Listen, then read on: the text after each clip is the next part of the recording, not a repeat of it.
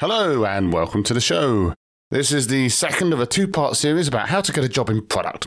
In my last episode, I spoke to a career coach about how to get your resume in order. But what happens after that? Tonight, we're going to find out. But before we do that, make sure you pop over to onenightinproduct.com where you can find fantastic episodes with fantastic guests, sign up to the mailing list, subscribe on your favourite podcast app, and most importantly, make sure you never ever miss another episode again. So yes, on tonight's episode, we'll be talking to a recruiter about all things recruitment. How's the job market these days? What are some of the things to think about when going for that next product leadership job? What about when you're hiring for it? And how can we make sure that companies hire diverse teams? If you want to find out whether the gender pay gap is getting better or worse, stay tuned to One Night in Product.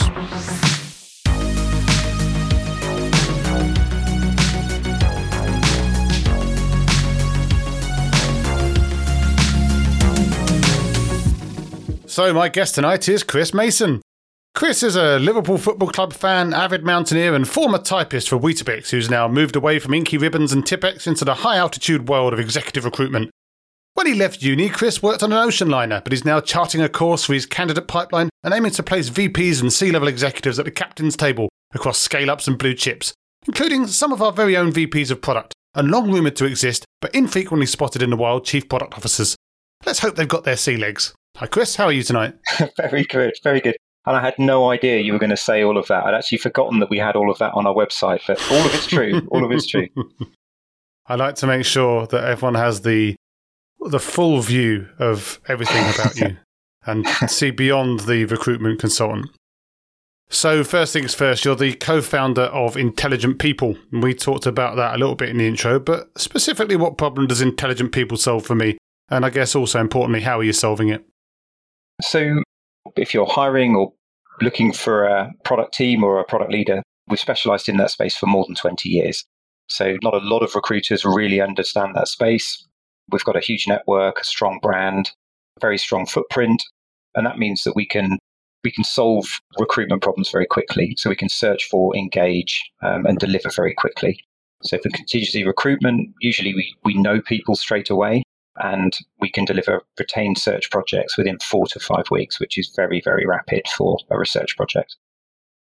Yeah, no, that sounds really good. But I guess one question that comes off the back of that, and certainly some of the people that I've dealt with in the past when I've looked for jobs, is sometimes you get like almost like the dumb pipe recruitment agent who just kind of just passes you through to people. And then you get almost like your full service. Almost they're the hiring manager themselves trying to do all of the work and actually really consultatively go and take their clients on a journey. Are you more in the latter camp? Yeah, I'd definitely say that. And the reason we're like that is because we get better outcomes. And, that means that we win as a business and our clients win and our candidates win. So we fix a lot of problems on the way. So right from the outset, we're helping to understand how big the candidate pool is. We're giving advice around that, around the brief, around the process, around the price point, and try and work with our clients to make sure that everything's realistic and achievable and deliverable. So, yeah, very much so. Excellent. Well, hopefully some people will feel inspired to come your direction. But I noticed you're concentrating on leadership roles. So the aforementioned VPs of product, CPOs, directors of product. Not much love for the individual contributor cohort there, though. So is there a specific reason that you've kind of stuck to the top end and the executive end of the market? Is there more for you to do there, or have you had bad experiences with individual contributors in the past, or some other reason?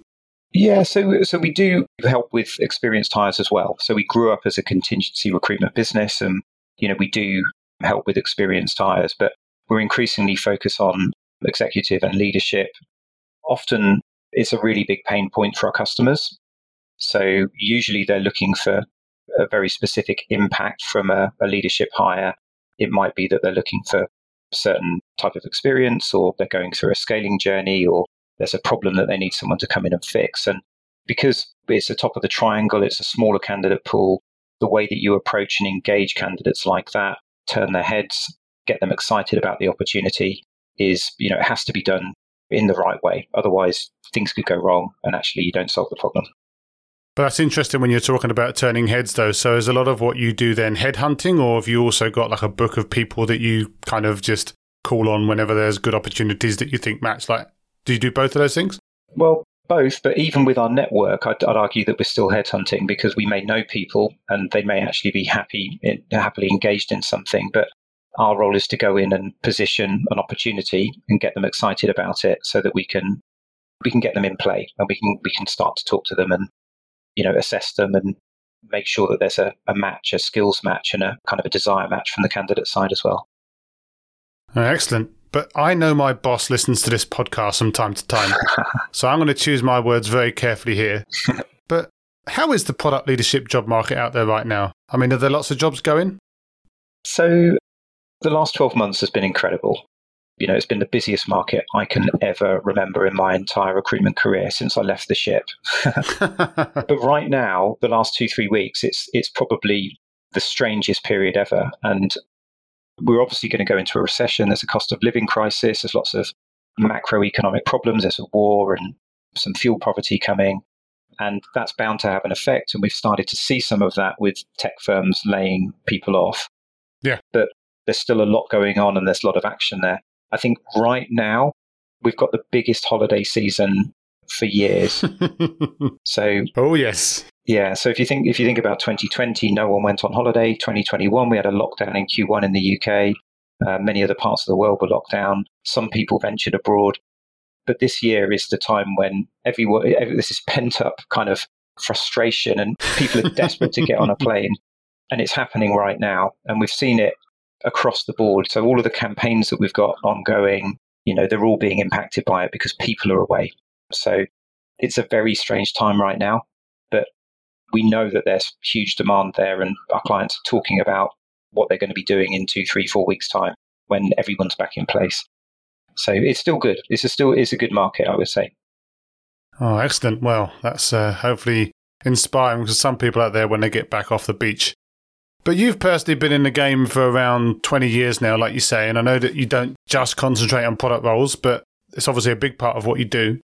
I think it's fair to say that product management has changed a lot over that 20 years. I mean, I'd say 20 years ago, books like Inspired were barely a twinkle in Marty Kagan's eye, let alone all the other great thinking that's come out ever since then, and the way that product management as a practice has evolved. So how have some of those changes manifested themselves for you and your company from a recruitment perspective? Like, has it changed things a lot, or are there some kind of universal truths that have remained the same throughout? Yeah, so there have been huge changes. I mean, right from the very early days, when we first started to come across our first product manager roles, they were probably people that were repurposed and maybe reported into someone in IT or possibly someone in marketing. Yep. So I think the big change, and it's been a gradual change through the years, and it's been supported by incredible podcasters and yeah, I've heard of those. Like the product movements like Mind the Product with their Product Tank meetups and Jam London and Women in Product. There are lots of them now. I think the big change is that the profile of product management and the impact it's making, and that's affected the kind of the triangle of leadership. So, there are increasingly more and more senior product managers and product leaders. And if you, so it's created this kind of new senior category that's been a gradual thing of product leadership. And organizations now, they describe themselves as product-led, where product thinking should be front and center, where they're questioning what they're doing and what's the purpose of what they're doing and what customer problems are they solving and how are they developing business cases. And organizations didn't think like that 20 or 30 years ago. It was often IT-driven and very, very different. So that's one of the main changes, the elevation of product as a discipline. And increasingly, it's becoming a strategic leadership role with a team delivering beneath it. So I think that's one of the main changes that we've seen. That product-led thing is really interesting, though, because you don't have to go too far on the social media sites, Twitter specifically, to see lots of people complaining about how not product-led they are and how much of the old thinking is still there and how they're struggling to make an impact. Is that something, I mean, I guess you're working with the companies ideally that do something that in a way that you believe enables the candidates that you send across to make an impact. But I'm assuming there are people coming into you, like on the inbound pipeline, that maybe are working for some of those companies. Is that true? Like, are there loads of people coming in looking to you to basically get them a better life in an actual company that's doing things quote unquote properly? Or is it a real mix? Yeah, it is a mix, and there are lots of drivers for people looking for new opportunities. But if we look at it the other way round, sometimes we have organizations that they say they're looking to go through a transformation, they want to become more product led, they're looking for a product leader, and that product manager is reporting into, say, a chief technology officer. And candidates hate that. Oh, yeah. It's really difficult. So product should be a standalone function driving the agenda with technology as a partner and a stakeholder. Yep.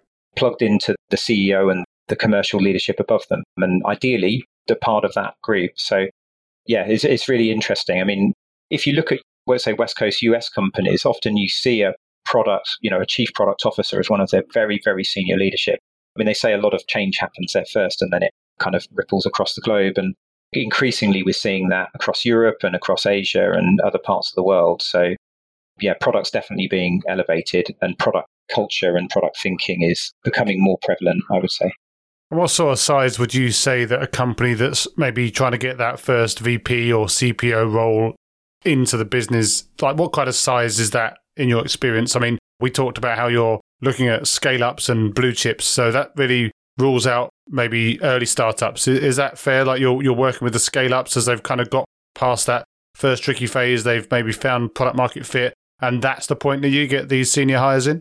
Yeah, so there's usually, I'd say, a couple of drivers, because if you think about it, the founders of the business are usually they're the product leaders, aren't they, from the ground up? Yep. So they're the ones that build out the product and test it and have all those early learning experiences and try and figure out their product market fit. So there's usually two drivers. The first is the founders are just being pulled in different directions, and they recognize that they can't do a good job, and they need a product leader to come in and really take over the reins. And that presents different problems, because we all, when we're in that situation, we're talking to the founder of a business, we're always saying, "Are you really ready to hand over the reins here?" So that's the first thing. Often organizations, when they go into a funding round, they're kind of told by the investors it's conditional that they appoint a product leader, because maybe they recognize that the CEO is going to be pulled in different directions, or maybe that's not their core strength. They might be strong in other areas, and a product leader would come in and, to be frank, do a better and more effective job at the phase of growth that they're going into. And so that means different things for different organizations. It depends how much traction they're getting, how much revenue they're getting, how much funding they're getting.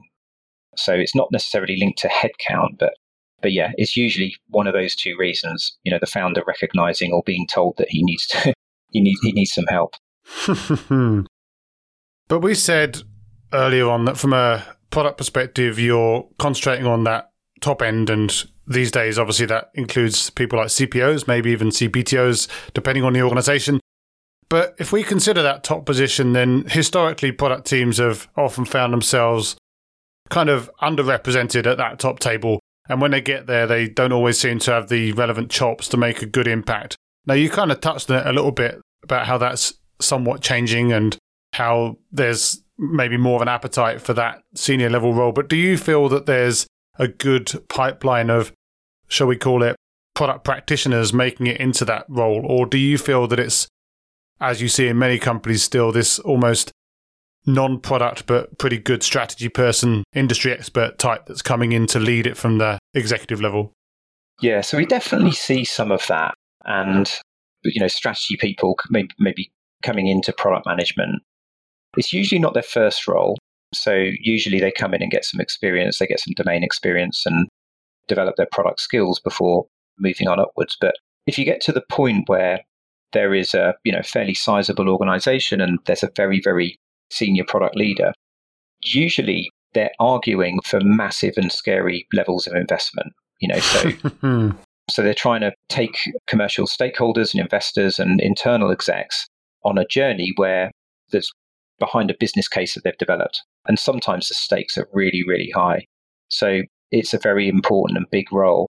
And that type of role, you could argue it is a little bit different to a product leader who's leading a team who's building stuff. So we see two profiles. We see people that come up through the ranks and, they've got this ability and affinity to do that more strategic, influencing business case, high stakes kind of product leadership. I think that's why sometimes we see people come in from strategy backgrounds into product. And you look at them and think, how did you get there? You haven't built up your trade.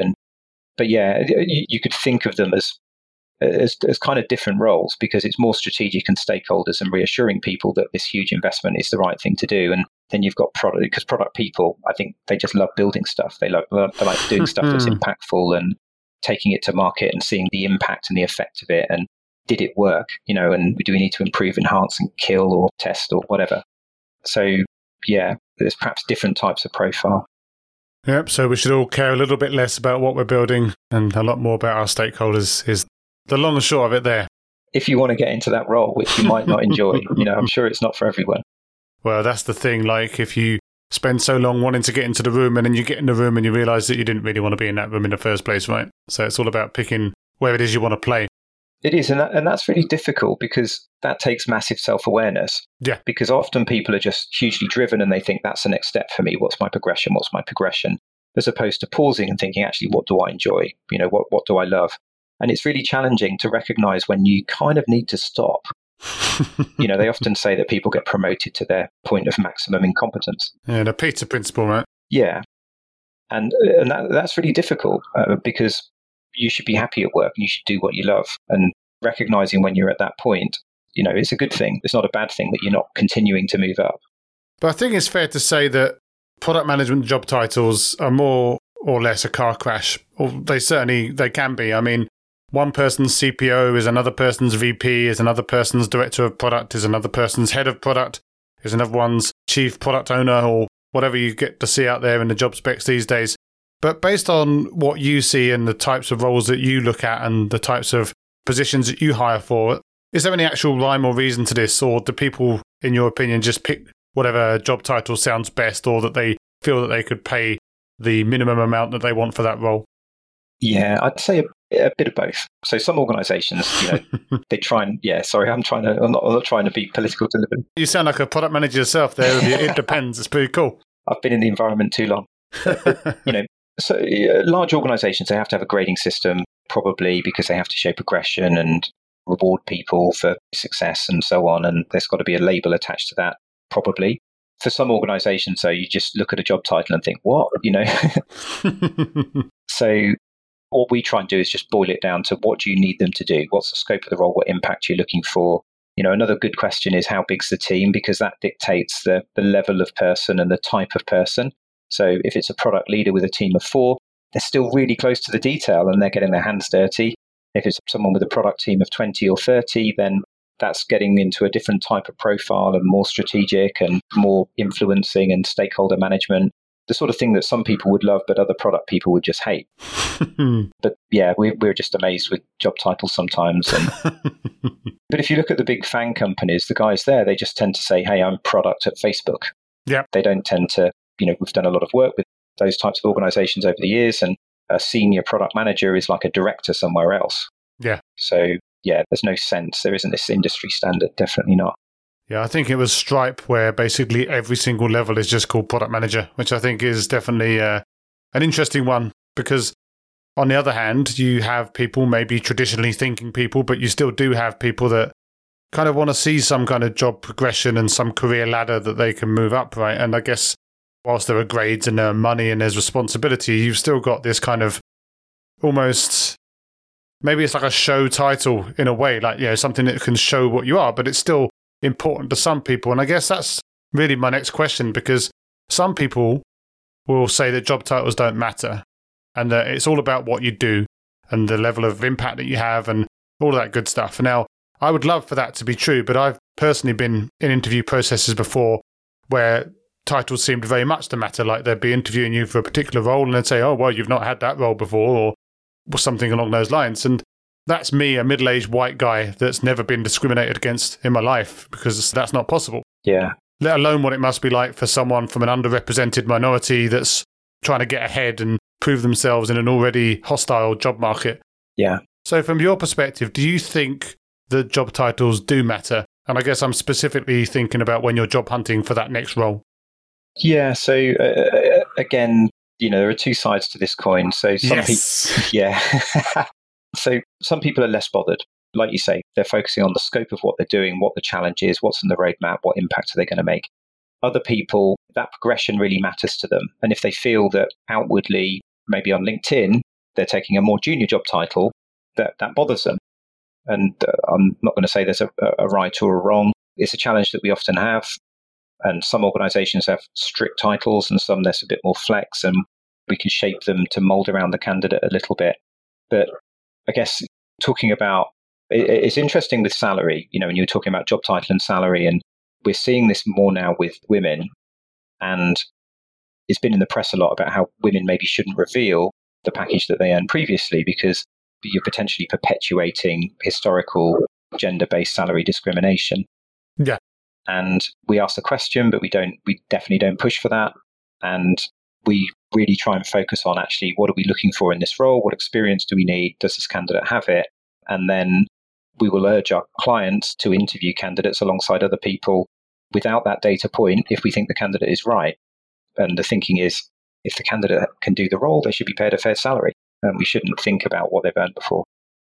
No, absolutely. Although that's an interesting point there because, of course, I completely understand and agree that, of course, if a woman has been paid 10% less or whatever the percentage is these days, I'm sure it's not pretty, whatever it is, but if they're being paid less and then they're saying what they're paid, then maybe certain types of employer may well be tempted to just continue to pay them less. And I guess the question there is, from your perspective, is there any moral obligation for you to, for example, if someone does tell you that they're earning X and you know that the role is going up to Y, to basically, for want of a better word, lie and say, hey, they're actually being paid somewhere between X and Y or even all the way up to Y? Like, how much would you feel comfortable effectively misrepresenting someone's salary to get them a fairer deal at their new place? Yeah, so we'd never do that. So we always say... That's the official line, right? No, it's genuine. So I always say people should live clean because, you might end up getting a job with a regulated business that does forensic background checks. So always live clean. Yeah. But I do think it's okay to say, I don't want to reveal that information. I'd like you to look at my experience and interview me and assess me against competencies. And if you think I'm the best candidate, you should offer me the salary for the role. And it's difficult for us. So recruitment companies, on the one hand, they get panned because employers always think we're talking up salaries because marginally we make a bit more commission. But I would say genuinely, we're not bothered about that. It's more important for us to solve the problem and place the person and, from our perspective, earn the fee. So we try and bring the sides together. But it's difficult when we see that someone has been underpaid. And if they do reveal salary information and we supply it to the client because we're asked to, the client's trying to squeeze them, saying, oh, that candidate's a bit cheaper. Yeah. And that's not how it should be. So, yeah, it's difficult. I think this is changing. The ground here is changing quite quickly, and I think it's a really good thing. And I think we'll see more and more women refusing to reveal their salary. And maybe that's a good thing. Maybe we should just look at people's experience and just think what's competitive. And if a candidate doesn't want to accept a job at a certain level, then they'll look elsewhere. But will you share, for example, the range up front as a matter of course with these people, or is that something that varies a lot between companies as well? So, for example, if a woman's coming in at 20% lower or whatever the, again, very unpretty percentage is, would you advise them off the bat about what that range should be or what they should be going for, or do you very much leave that up to them? Yeah, we do. So we do leave that up to them. So we never try and talk people up with their expectations. But we listen to them and ask what they're looking for, and then we introduce them on that basis if we think that they're a good match and they're at the right price point. Fair enough. But I guess one question, though, off the back of that, obviously you've got a lot of inputs both from the hiring side and from the candidate side. So you know, at least when the information is revealed, what the pay of the different candidates that come into the company, what they're currently on. And you also, of course, know what the roles that you're matching people up with, what they're paying. I'm going to hopefully not naively assume that the roles that you're hiring for aren't, for example, advertising different pay rates for different people.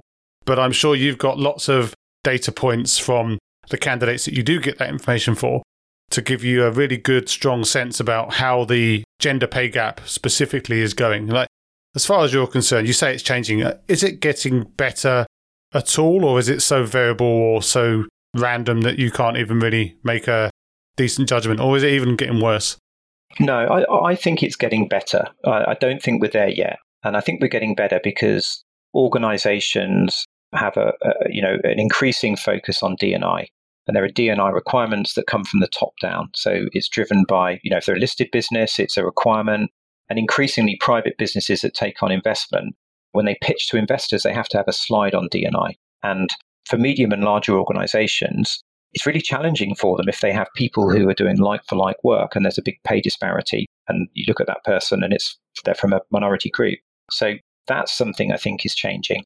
I think with smaller organizations, there's maybe less transparency, but I think it definitely is changing and it is improving.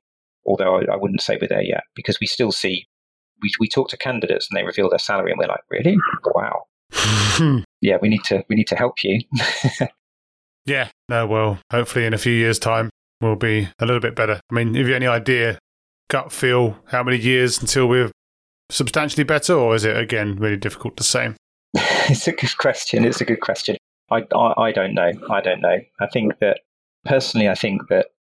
the law needs to change around things like maternity, paternity leaves. I think we need to find a better balance there, because I think that creates a challenge where one parent takes time out of work for a period of time and their career is kind of effectively paused. And I think it's a cultural change as well. I think it should be more acceptable that after a period of time that, the father, if it's, shares in the parental leave in a bigger way.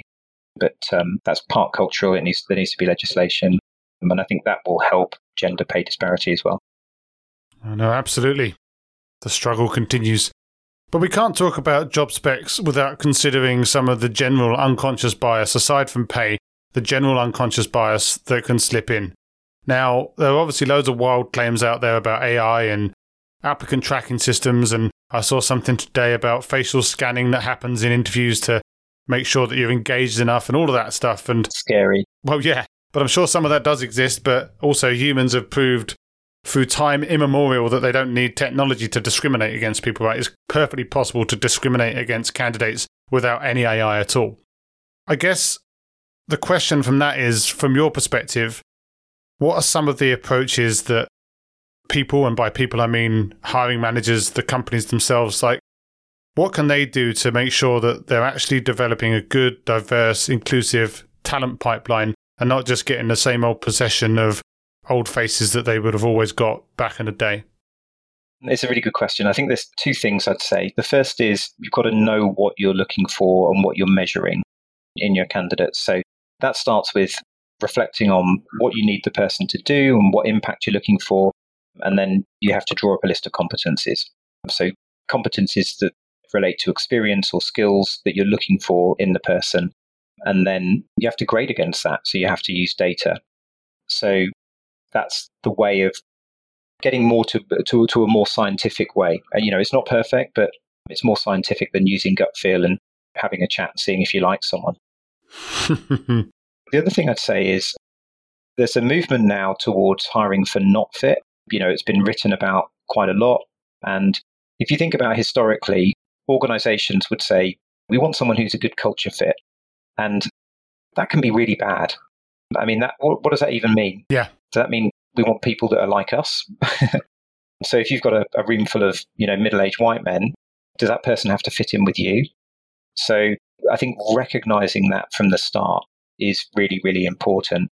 And I think, there is data. I'm trying to dig into this so I can get something more concrete, but I think there's data starting to emerge that diverse product teams get better commercial impacts. Yeah. And the theory is you've got a more diverse group, you've got a bigger spectrum of ideas. By its very nature, you should have more conflict, which is something, it's a challenge for a product leader because, you have to encourage people to listen as well as talk and recognize that sometimes they won't always have the best idea and manage that conflict, but you'll be more creative if you've got people with different backgrounds, with different perspectives. Yeah, absolutely. And there's kind of the two arguments there which have come up on this podcast before. There's the one that it's the business right thing to do because, again, as you say, you get better outcomes and you probably make more money and can serve more people and scale the business and all of that good stuff. But it's also just the morally right thing to do as well, which I think is something that's really important. But do you feel then, based on the candidate pipeline that you see, the people you're talking to, the candidates you're placing, that the general mix of the types of people that are getting into these companies is becoming more diverse? I mean, I guess you can only speak for the countries that you serve, but even within those countries, or even if it's just this country, how is that going? Is it on the up, or is there still lots of work to do there as well? Yeah, I would say it's definitely on the up. And, one good indication is that we're told by clients often that they have a diversity challenge with underrepresented groups. And that's great. It's great to hear that. Now, we always try and shortlist the best people, of course, but the good thing is it is more diverse than, say, tech. So, you have some really great, strong women product leaders and product managers and people from different underrepresented groups as well. So I think it is improving, and we're certainly asked about it a lot, and we're asked to present diverse shortlists. So, we actually sponsor and support women in product and try and think about our channel to marketplace when we're trying to engage candidates and how we can make sure that we're engaging every group across the spectrum to try and be diverse in the work that we do as well. Oh, excellent. And as we say, the struggle continues. Right. So to wrap up then, I'd like to get some advice, 2 pieces of advice from you actually, and I'm sure some of the stuff we've talked about already could be construed as advice, but let's get specific. I want 2 pieces of advice from you. The first piece of advice is some advice that you'd give to a hiring manager, company founder, and executive within a scale-up that's considering their next big product hire. The stakes are pretty high, as you touched on earlier. And of course, it's difficult to be generic, but what's one key principle or one piece of advice that you think that person should hear from you? Oh, that's really mean. So if you're going to make me pick one, yes, I would say... It's all about prioritization. You said you're a product manager. That's what I'm saying. Okay. So the one piece of advice I'd give, and it's because I think that it's something that organizations struggle with, is understand your candidate's sentiment. So whoever it is that's doing that, whether it's a recruitment partner or an internal talent person or someone within the product team, stay close to your candidates and understand their sentiment, because if a candidate, for whatever reason, is leaning in a different direction because there's something else that appeals to them elsewhere, or they feel they've got a better opportunity, you've got a problem. And we see time and time again. So it's something that we obsess about. And we see time and time again that a candidate might be incredible. They might be really relevant. The client loves them after a first interview, say, and the candidate just has other things they prefer. Now, in our experience, that candidate will not accept an offer, but the client tends to fast track them and park anyone else that's in process, get to the final stage, and that's when they waste a huge amount of time. So be realistic and understand your candidate's sentiment is the thing that the one piece of advice I'd say, if you made me pick one. There you go. Well, that's good advice on that angle. But then from the other flip side, I want one piece of advice that you would give a candidate. So maybe someone who's trying to get that CPO role or just get that next good-looking senior product role. And again, difficult to be generic. And again, you do have to choose one piece of advice for that person to help them make a splash when they're trying to get that next senior role. So I would say this is the thing that's going to get you started in the process, which is LinkedIn. The classic. Yeah, I would say make sure that you're continually updating and engaging on LinkedIn, whether you're looking for a job or not. In fact, you should do it all the time, because if you do it when you're looking for a job, it's a massive red flag. So whenever you do a new project, whenever you change roles or do something else, make sure you're updating LinkedIn. Make sure it's rich in content, because your network and people who are targeting you as a candidate will be able to find you more easily and see the things that you've done and what you're interested in. If you're quite sparse in the data that's on your LinkedIn profile, it's very difficult to understand what you've done, and you'll either be targeted with stuff that isn't relevant, which will annoy you, or you just won't be contacted at all. So make sure the data is right. Make sure the data is rich. And I'm coming to the one piece of advice now. You're trying to slip more than one in. I know what you're doing. It's make sure your LinkedIn profile says whether you're open to opportunities or not. So when the time is right, your LinkedIn profile is up to date, switch that to open to opportunities. And then that should get you organic opportunities from your network, from ex-colleagues, and from organizations that are targeting you as well. Get that pipeline flowing. Definitely. But on both of those points, you've been very mean making me pick one for each. We've got lots of advice on our website, so in various areas. So have a look there.